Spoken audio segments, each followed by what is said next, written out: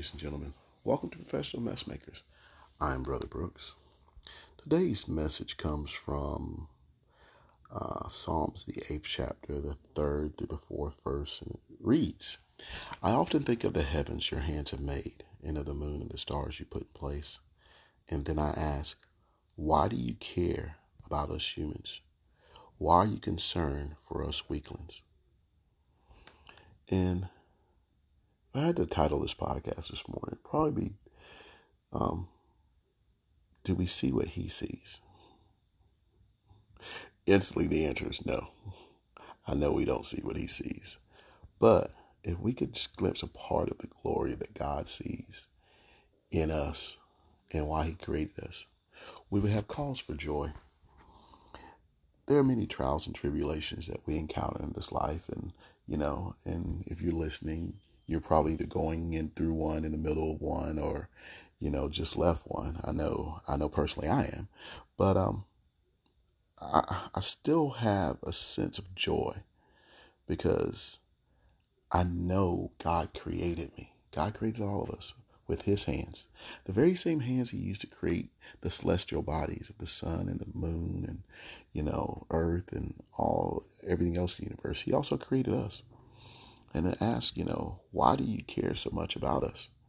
Well, before we ponder that idea of why God cares so much about us, we can even look at why does Satan care so much about us? Why does Satan care so much that that he comes to seek, kill, and destroy us? You know, and there are three angels referenced in the Bible, particularly by name. To my understanding, that will be Michael, Gabriel, and Lucifer. And Lucifer is the one who fell. But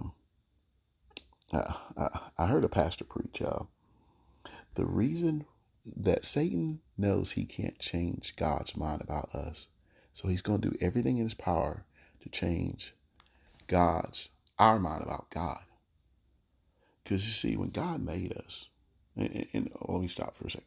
And the reason why the pastor said that is because through Jesus we have been redeemed. Through Jesus we've been restored. Through Jesus, the price has been paid for all of our sins. Every single one of us who lived or whoever lives and who choose to be obedient and confess and believe, our sins are forgiven. And we are to go forth and transform the world through making disciples for Jesus Christ. But Satan cares so much about us because we have redemption. God restores us to himself, even though we have messed up, even though we have made mistakes. And Satan doesn't get that. But God created us to live and bask and worship with him and so forth. And those very same hands that created everything in existence, were made by the creator. And if we think about what God has done, I mean, there's so many examples of God's glory around us.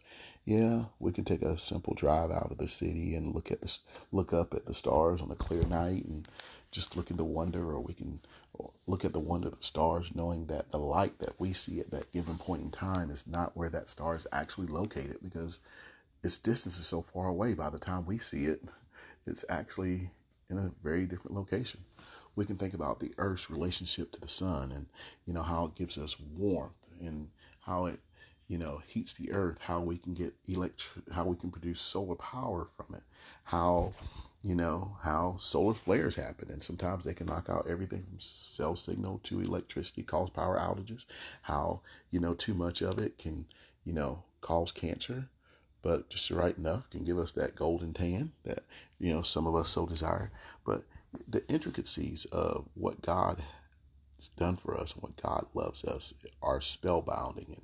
And how can we can't even begin to imagine everything. I mean, and the biggest thing is it's relational. God wants us to have a relationship with him. He wants us to spend time with him. He wants us to pray to him, talk to him, learn his word, meditate, but also spend time with others in his word. He wants us to encourage others, lift others up, relational. One of the great things that we face on this planet right now will be climate change. And they've actually built factories in certain places where they're trying to absorb carbon dioxide out of the air. And they're finding that while they can absorb some, it's not much in the grand scheme of things. And and, and it's crazy. The plants they have built struggle to keep up with a God created um, thing. I mean, trees. I mean, trees, the plants they built struggle to keep up with the average forest as far as the exchange of carbon dioxide to oxygen it puts back in the air. And that's just one. And I say that in relationship because if you take a look at just the majesty of a tree, how it comes from a little seed, it is planted in the dirt. It is nurtured, whether by man or by nature itself. And, trees can range anywhere from 4 to 5 feet to hundreds of feet, live hundreds of years. But if we're looking at it, our bodies put out carbon dioxide, trees take it in. Trees put out oxygen. Trees can provide shelter. They can provide food. They provide items that we use, such as pencil and paper, and we can use that paper to make dollars or whatever. But, animals use it for a habitat. You know, man's broken it down, used for weapons, from picks to clean our teeth. I mean, there's just everything. I mean, the very leaves of trees. Adam, the very first man, used it to hide from God, as if that's possible. But we're not hidden from God, and His glory is not hidden from us. But it's all relational, guys. And sometimes we can't see the big picture, but the big picture is that God loves us. And when He created us, He had a plan for us, and He has a plan for us that is greater than what we can see. And even our sins and our mistakes, God has a plan for that. He's implemented His plan for that, and He has a plan for the world. Although we can't always see what God's plan is and what God's doing, we better believe He's doing something.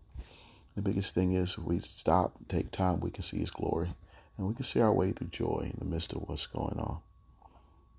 I pray for each and every one of you who hear the sound of my voice. If you get an opportunity, please share the podcast. Hopefully you're enjoying it. And once again, be you, do you, stay you. Take care.